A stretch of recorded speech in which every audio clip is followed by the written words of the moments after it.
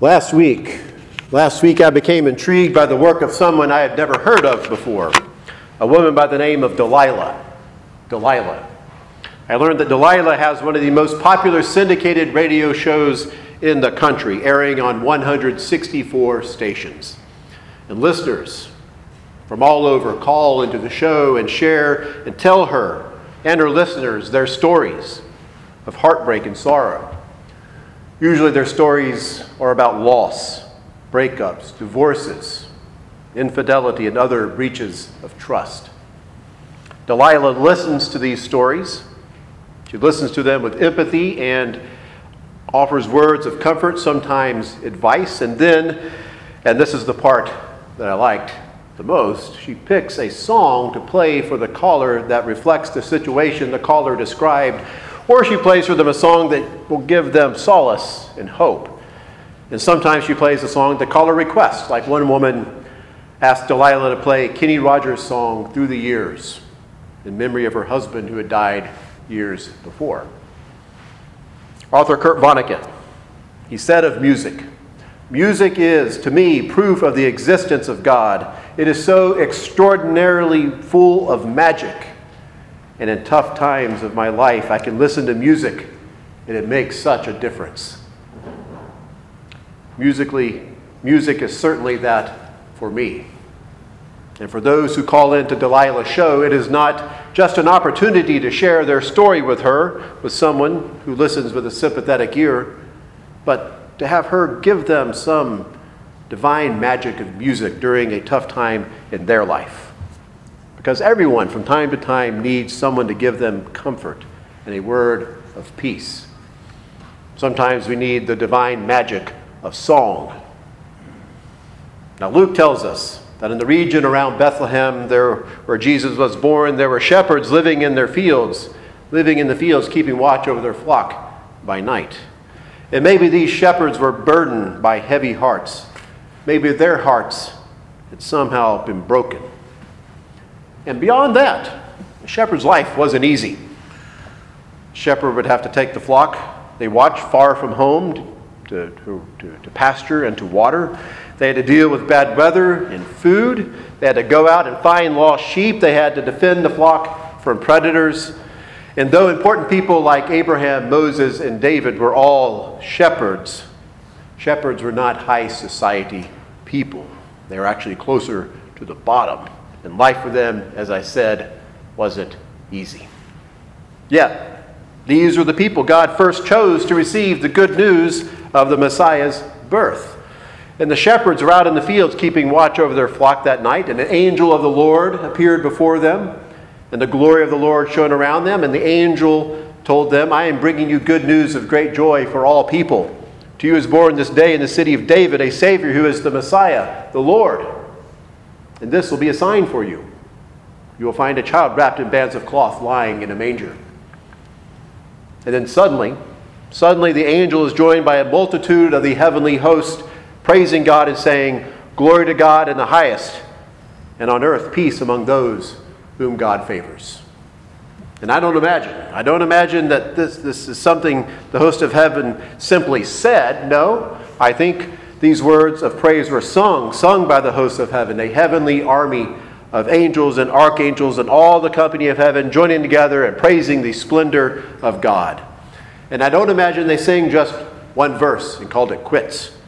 No, I imagine they sang it over and over again until the shepherds were surrounded and overwhelmed by it, lost in wonder, love, and praise, as we sing in one of our hymns. This is good news. This is good news indeed, and now news the shepherds and people like them needed to hear. The time in which Jesus was born was a time of unrest.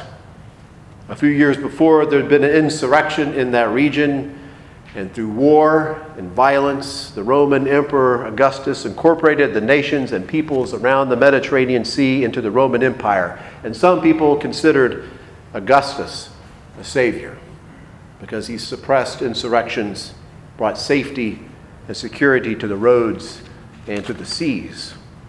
And this era was commonly called Pax Romana, a a peace, Roman peace, a peace maintained in part by violent practices like crucifixion. And into this world is born a different kind of Savior, the Lord who makes a new, truer pathway of peace. The peace, this peace that the angels sing and announce is the Greek word for wholeness, a wholeness in which the essential parts of something are joined together.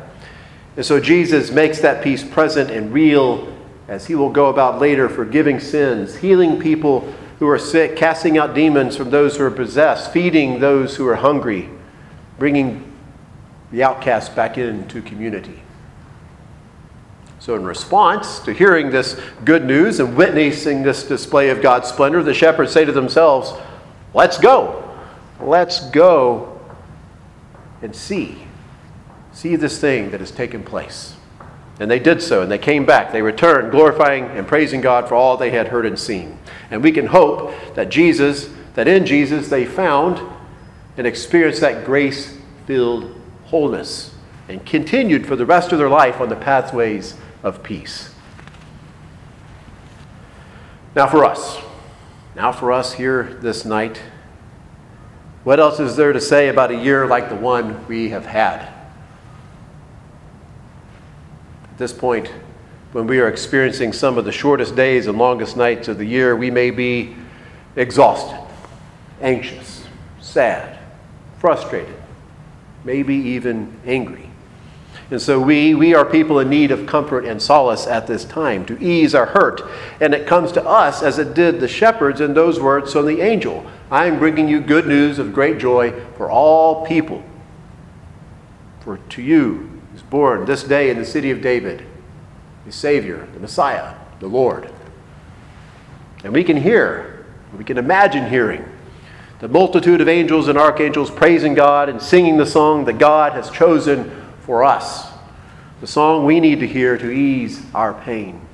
Glory to God in the highest heaven, and on earth peace among those whom God favors. And so tonight and for the next 12 days of Christmas, we celebrate that a child has been born, a Savior, a Messiah, a Lord. And in him we find strength. In him we find serenity.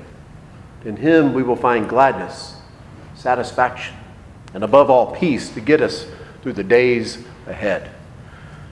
Like his ancestor David, Jesus shepherds God's people.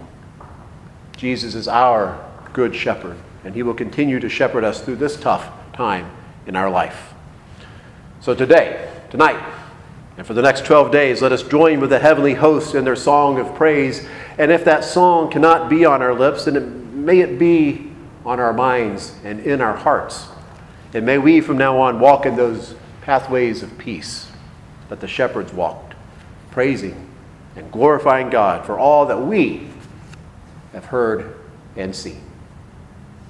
Amen.